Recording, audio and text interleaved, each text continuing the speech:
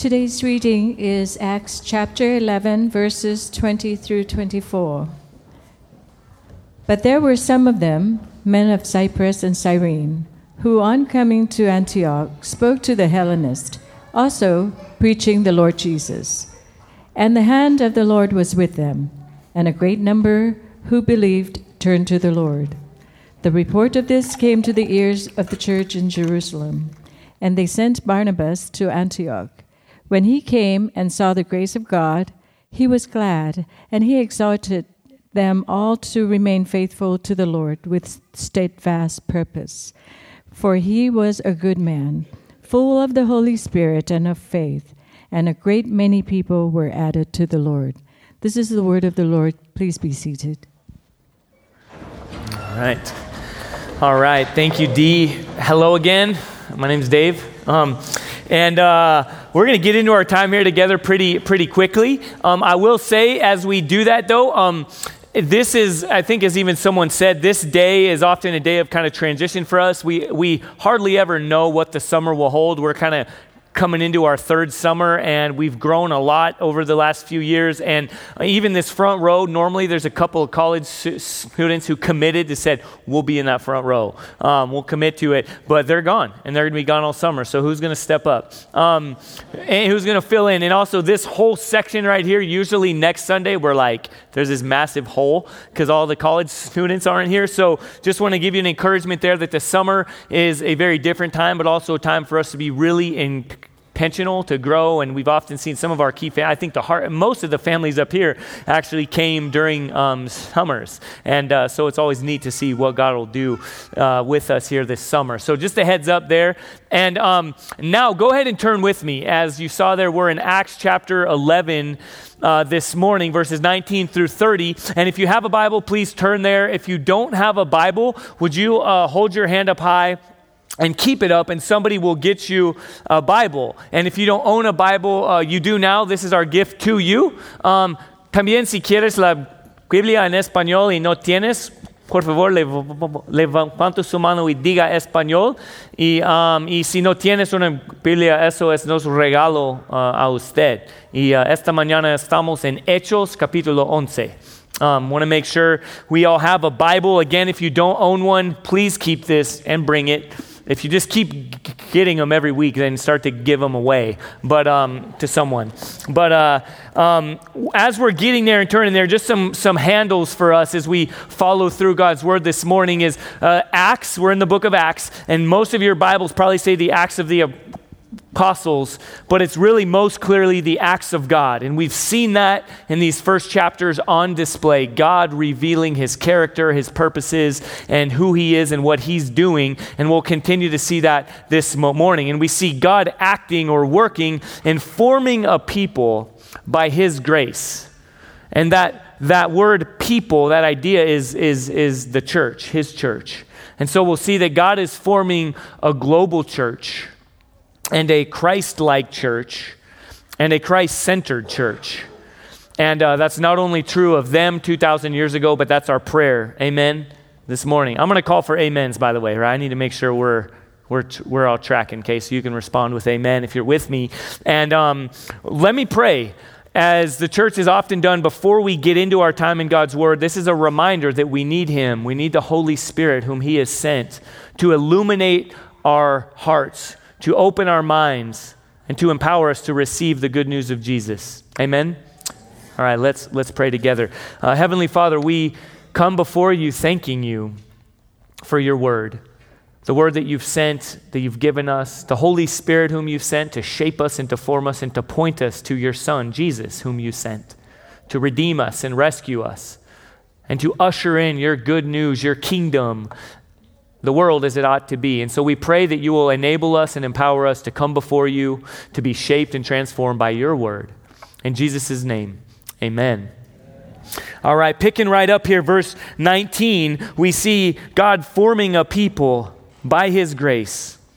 A church, a global church. Picking up in verse 19, now those who were scattered because of the persecution that arose over Stephen traveled as far as Phoenicia and Cyprus and Antioch, speaking the word to no one except Jews.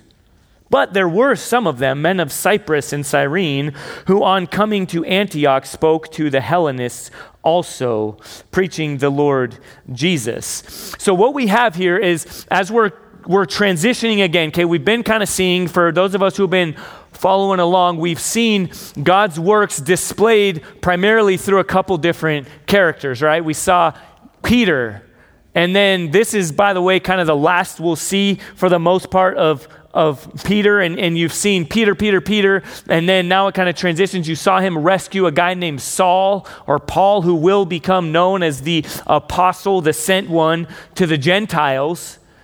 And yet before we get to him, there's this reminder here that this movement of God, of forming a people, this good news that we talked about last week, going forward to the Gentiles, okay, that's the ends of the earth, the non-Jewish community, who God's people would have had a hard time understanding that his plan from all along was global.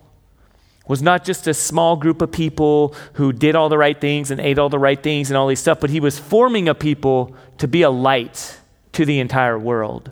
And what we see this morning is some unnamed people, some unnamed disciples who are used by God to carry his gospel to the entire world. It's not Peter, Paul, right? I think we tend to have these like kind of, celebrity ideas of, oh, it's all about Peter. Oh, it's all about Paul. Oh, well, God uses that guy, or that guy does these things because he's an all-star and we're just, who we are. I'm a nobody. But the message here is there's some clear unnamed people, and even these specific places are mentioned that are Gentile places that God is using to carry his good news forward. And this is a reminder that this is God's work. And this needs to be a reminder to us too today, that this whole movement that we're reading about here, this, again, Peter and Paul, we have a tendency to kind of put them up on a pedestal to think, well, how does that apply to us? Or no, and this is again a reminder that God is using his people to carry about his work. And something else significant that happens here is this is the first of many times that we'll hear about this place called Antioch. Okay, and at the time, we're going to spend a moment here because it's really applicable to us today of connecting the dots with this place of Antioch, because we're going to hear a lot more about Antioch in times to come. And yet Antioch, we just kind of hear it. It's one of those things like that's kind of a weird name. I don't even know how you pronounce it or whatever, or where is it? And we just kind of hear it back then. And then we jump right to us here in Tucson, 2017, just kind of move on. And we miss some massively important things that God is communicating. One is this: Antioch is a major global city in the time. That in the time, it was probably like the third city in the world by many accounts, or at least top 5, right? Like in the U.S., right, we've got like New York, L.A., and, then like Chicago, right? Or maybe, Houston or Dallas or these other massive global cities. Well, in the time there, you had Rome and Alexandria, and then, Athens is on the scene. But Antioch is that kind of massive metropolis. It's an influential city. But do you guys know where Antioch is? There's a map here to help us get some perspective here. Okay, so there's Antioch right there, right? You can see it. It's basically southeastern Turkey. And look, it's right next to a city that over the last 6 or so months we've heard a lot about, right? Aleppo, Syria. And I want us to pause for a moment, because as we think of the global reality of God's church, and keep this map up here for a while for us, because I think we need to be jarred a bit to think through, right? We think of Christianity. There's even some conversation and some tendency, some propensity to think of, we read Acts 1 verse 8, which, we spent some time in a number of months ago, and God's promise through Jesus, it said the Holy Spirit will come upon you, and the good news, the gospel, will go forward to Jerusalem and to Judea and to Samaria and to the ends of the earth. And as we see this map, we see that this whole place, the birthplace of Christianity, we'll even hear that in a moment as we get into the first time people are even called Christians, is guess where? Right near Aleppo, Syria. And this needs to be a time not for us to just be, not at all to bash on where we're from, but I think we have a little bit of a tendency that's crept into our church. This might be unpopular, but is in American exceptionalism where we think of Christianity as being America's or the West's.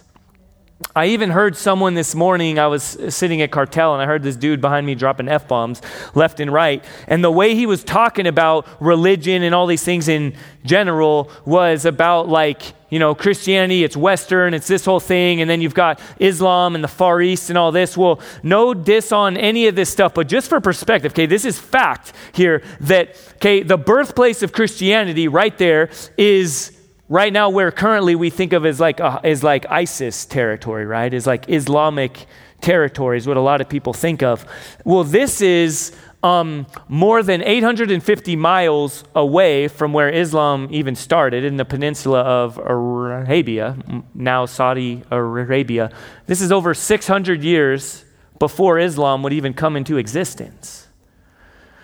And yet the good news of Jesus, the global work of God bringing the message and the work of reconciliation throughout the world of a people that he said, let us make man in our image, God cultivating all of society and creating us to love him and depend on him and relate with him and then to be sent throughout the entire world to carry his good news. And then sin enters in and we all turned away like sheep, we're told, to our own way, and division comes into families and society and the world. And then he doesn't leave us there in that place of brokenness, but he says, I will send my son. I will put an end to this. He will crush the effects of sin. And the good news proclaimed from the very beginning in Genesis 3, the proto-evangelion, the declaration of the first gospel, the first good news. And God says, I will put this all into place under his perfect rule and reign. And that comes through Jesus and his life and his death and his victorious resurrection that shapes us in every way of life. And where did that start? In 1776 in the United States? No. Right here in this community, in this place. And the message for these people that we're reading was to be humbled and empowered by the good news that God's work, his gospel going forward, is global and it's his. And they needed to think of, wow, it's going places. It's going even to Turkey, Cyprus, maybe even one day to Greece. Maybe even Saul was on a trajectory and a journey, maybe even to Spain. And they weren't even there yet to like crazy pagan nut jobs, England, France, right? Ireland, this is like my family heritage here, right? Germany.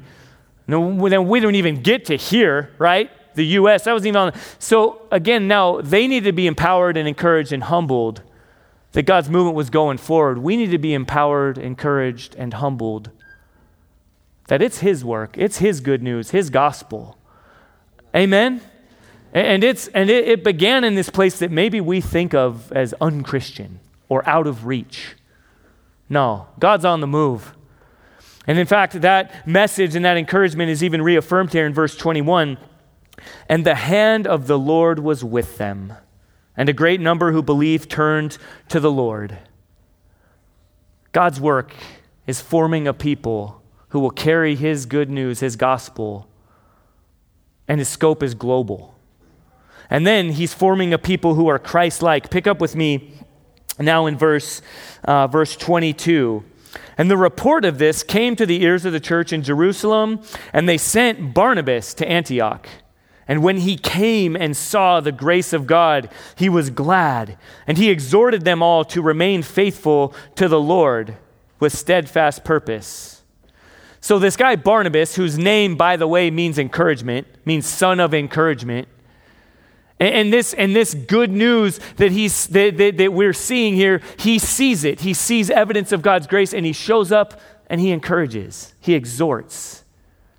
Now, just to pause maybe for a minute. First of all, because I know we have a lot of young families, right? We're kind of thinking through names, what to name your kids, right? I've given you some ideas, right? We've talked about Moses or Dorcas, right? We saw Dorcas. Anyone there yet? Anyone name their kid Dorcas? We could do that. That'd be really fun to dedicate Dorcas. Well, no, why not Barnabas, right? We're going to take that back from the Flintstones, Barney, or Andy Griffith Show for our older folks, Barney, like Barnabas, Barney.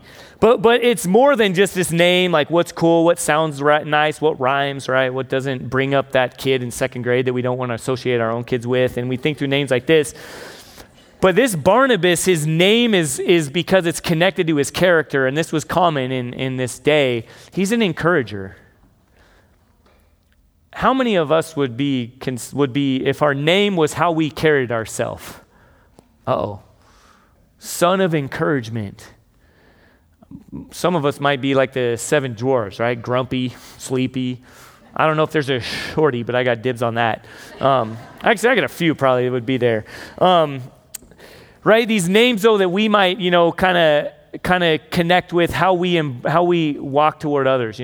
Gossip, discourager, right? Complainer, unfaithful, arrogant, cocky, I don't know. I mean, right? The list goes on, and yet you see when God's forming his people, there's an intentionality of how we come toward one another.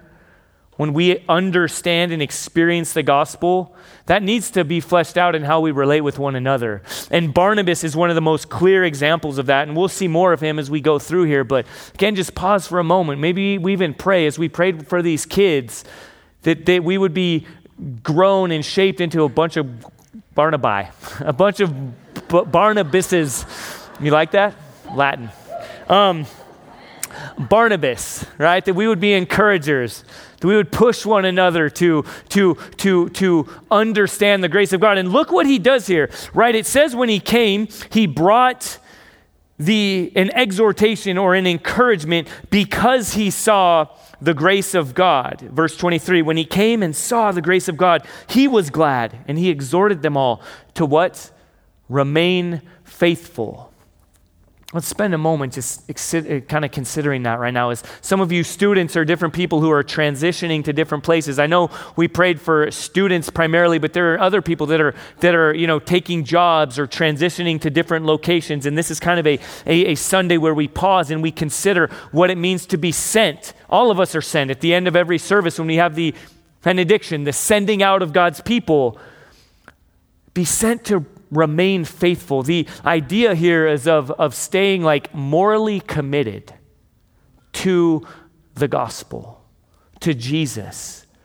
To some scriptures that come to mind. One is Hebrews 12, where the author there encourages people. He says, "Run with endurance the race that has been set before you." Looking to Jesus, the author and perfecter of our faith, who for the joy set before him endured death, even death on the cross, and he's now seated at the right hand of God the Father. Remain steadfast, remain faithful.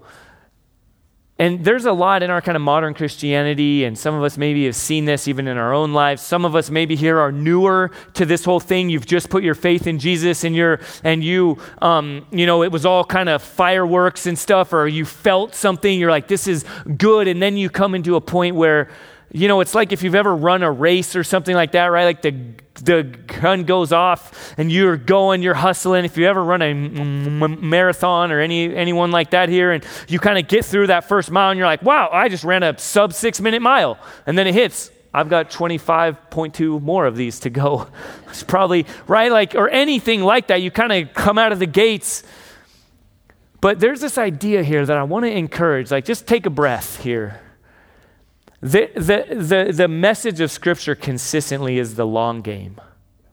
It is not how you begin this race, but how will you finish it? I've shared with you before, sadly, a number of the people that stood next to my wife and I when we got married are no longer walking with the Lord. These were people who stood on, Sending Sunday and went to all different parts of the world and parts of the country to summer missions and to go share their faith. And yet, sadly, we've seen a number kind of flame out. There's this idea of steady plodding that I pray we embrace. Okay, simply put, it's like this. Embracing the mundane of everyday life of following Jesus. Even as I look out, we've got a few, and I pray we would have more faithful saints, if you will, right? Some older people We need to, as younger folks, or you need to, I don't know really where I fall in this spectrum, but look to those before us. We're surrounded by a great cloud of witnesses. For those of you who are older, let me commission you and encourage you. We are looking to you. We need to be looking to you. If we're not, like rebuke, slap us, call us out, say, hey, look to me, right? You don't know, you don't have it all figured out.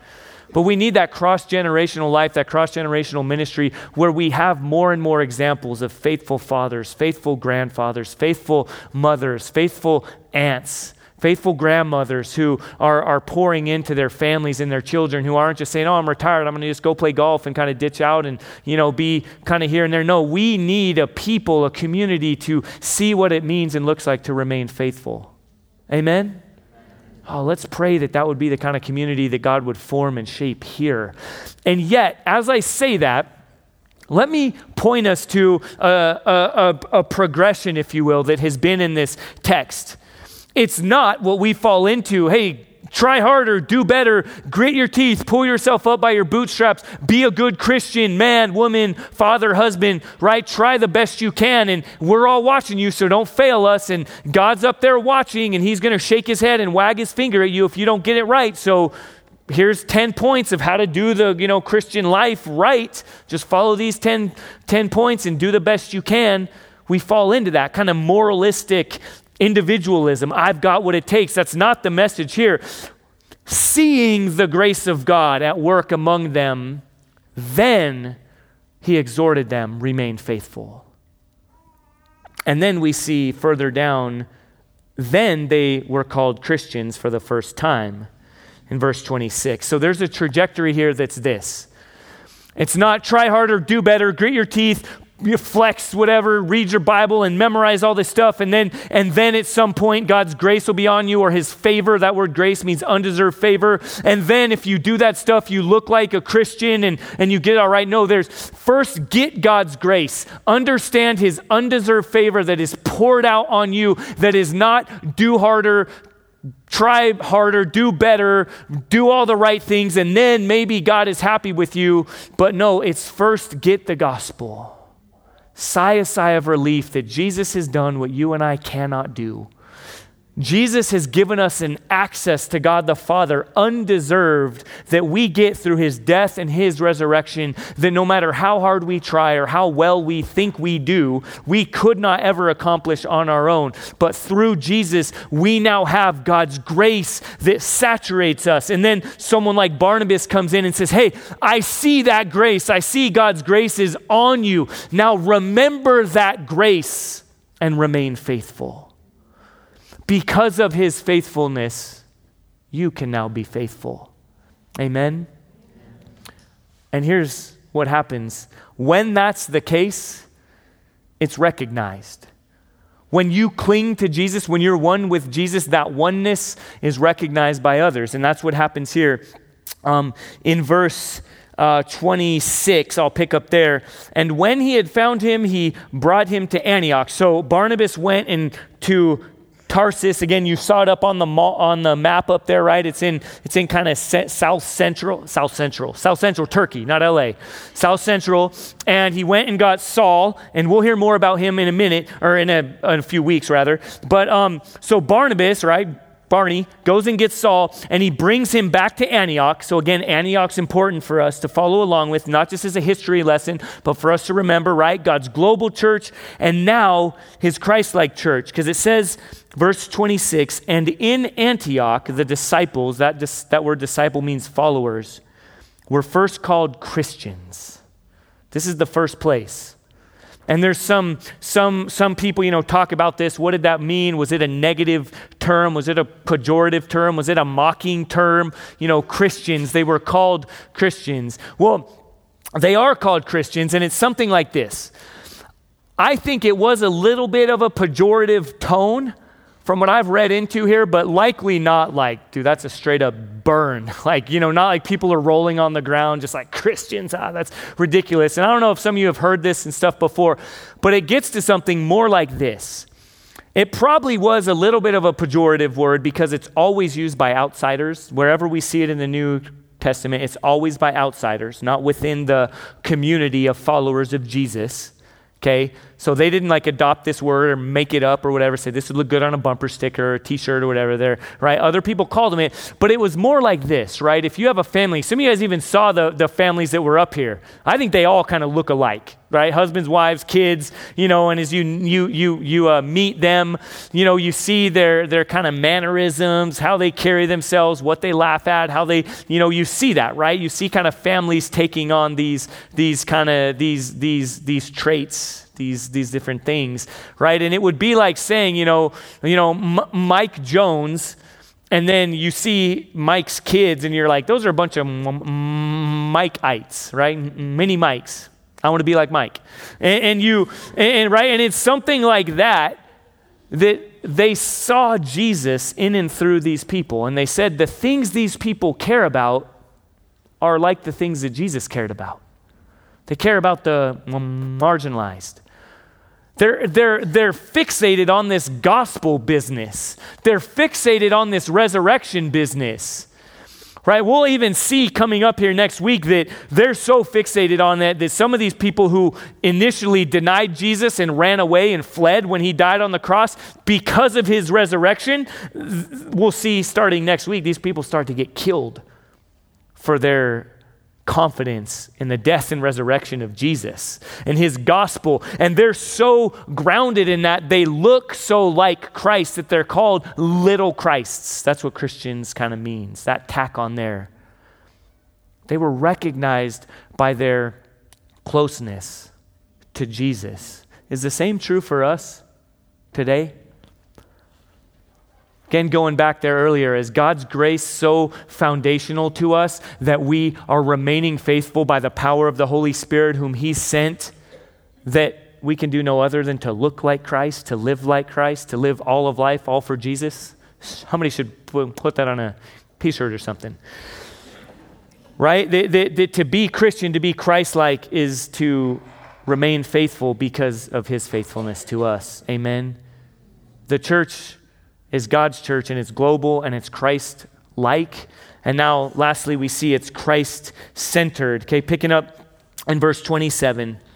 Now, in these days, prophets came down from Jerusalem to Antioch.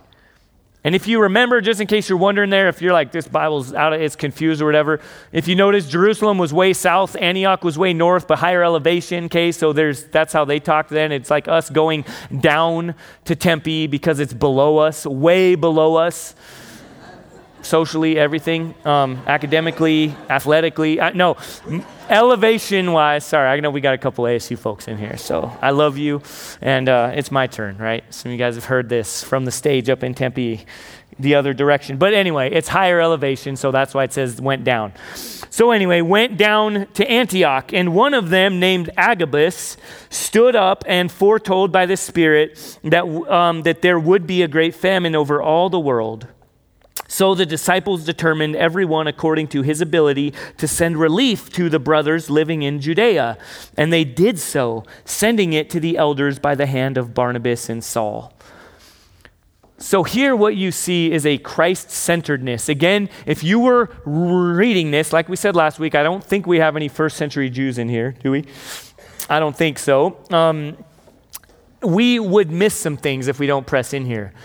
Okay, first century Jews would be reading this and would be hearing, like us probably, that service and giftedness and all these things usually goes from one place to another, right? That the haves give to the have-nots, or, that these people serve these people, and that's the only direction this thing is going. But again, to see, no, that this is the gospel, this is God's, this is global. It's because of Christ, and his people look like Christ and take on a Christ likeness, and they're centered around his gospel. And they would have been reading so far, and everything is centered around Jerusalem and around new Jewish believers and followers of Jesus, kind of a hierarchy, a kind of a top-down idea, right? You've got apostles and disciples and these people, and then now you've got these Gentiles, right? These kind of lowly, unnamed people. But what you see here is, no, the good news doesn't belong to a particular person or a particular group of people or a particular place. The Jerusalem, which was like the kind of sending place, right? They were the sugar daddies, and they were distributing to everyone else. But now the tables have turned, and you see God providing for his people through unlikely places, that now these recipients are on the other side of that. And now they're giving, they're sharing. And they would be thinking, do I have anything to give here? Man, you don't know my story. I walked in here, we just met a guy, we've had different families here. You don't know my story. I just got out of jail. I just got let go. I just got here. I just came here and, can the church help me out? Can the church do this? Or my family's in this particular place. Can the church do something for me and for us? And we say, yeah, we're a conduit to be a blessing, right? Blessed to be a blessing. How can we be used by God? But hear me, okay? Look at me. It's never because we've got it all figured out and we give to people below us or anything like that. It's God knows the needs we have, and we all have needs. We all need to be known, and we all need to be needed. We all need to receive, and we all need to give. And some of us, wherever we're at in this relationship, we need to hear that. People that are used to always giving need to hear, maybe God's withholding some things from you that you need, that you're maybe going to get from an unlikely source that you think is always someone on the receiving end. And maybe others who think, oh, we're always on the receiving end, my family gets this and this and this. Hear me, you're needed. God has given you gifts, insights, resources that everyone else needs to benefit from. And so there's a reminder here that God's church, his people, needs to be Christ-centered and dependent upon him, and that his people can be used by him however he sees fit. Okay, amen? Okay, we've got to get this. As we're growing numerically, socioeconomically, generationally, in every way, as I said here, right? Older have needs that younger can provide. Younger have needs that older can provide. Wealthier have needs that they will not get other than having relationship with people that are in a lower socioeconomic standing. And this is God's design always, is that we would be reminded that his people are dependent upon him and are centered upon him, and and that Jesus is the center for all of us. So as we close, we need to be reminded here that we are prone to thinking we've got it all figured out. We're prone to thinking, we identify with this particular social issue. We identify with this particular way of voting. We identify with this particular age demographic. We identify with this particular hobby. That's on a global level, on a communal element, on our families here. Oh, well, we're more about this. We eat this certain type of way, so we only hang out with other people who eat this certain type of way. I never thought I'd even be saying that up here, but that we all know that's a reality. We work out, right, a certain type of way. We're CrossFit people. We only hang out with other CrossFit people, and because they're the only ones that want to listen to how we work out, and right, and you got all these different things, right? And those can be really good things, but when those become life-centering things, it's distorted, it's broken, it's off. But God's forming a people who are his people. So now I want us to kind of help land the plane here, help take it from out there to in here. God's scope is global. What do we need to do individually and as a church to, even now as we respond, to ask God, how have I maybe brought you down a little too small? How have I forgotten the map of where this whole thing started, of where Christianity that went to the ends of the earth came from and came through? It's yours. How do you want to expand my vision? How do you want to expand my perspective? How do you want to use me and us to be a part of your global scope? Christ-likeness. Lord, have I gotten that progression out of whack? God's grace. He is faithful, so we can be faithful. And when we're faithful, we look like Christ. Christ, do I look like you? Does my life look like you? Is there a form in everything that I do that looks like you, that has a cross shape, has an empty tomb shape? If not, am I being faithful? If not, is it because I don't get your grace? I don't get your gospel? And then lastly, are we centered on Christ and Christ alone? Is there anything else that we give ourselves to and flow out of and orient ourselves to, again, individually, familially, as a church? Because it's all about Christ and his good news of who he is and what he has done and what he is doing. Let's pray together. Heavenly Father, thank you for what you're doing. Thank you, as we've even seen this morning, as we got to pray for families and for children and to remember your good news even on display there. Lord, that you are bringing hope where there has been hopelessness. That you're changing family legacies and trajectories. Lord, that you are carrying out a work that is global in scope. And Lord, it's all in and through the person and work of Jesus. That you didn't leave us here to flounder and to fail in our own sin and our own identity, but you've called us out individually and as a people to be Christians, to be little Christs because of your grace, because we are saturated and defined by your good news, your undeserved favor, so clearly on display through the death and the resurrection of Jesus. Lord, we pray that we would be centered and shaped and formed and sent in response to your good news. In Jesus' name we pray. Amen.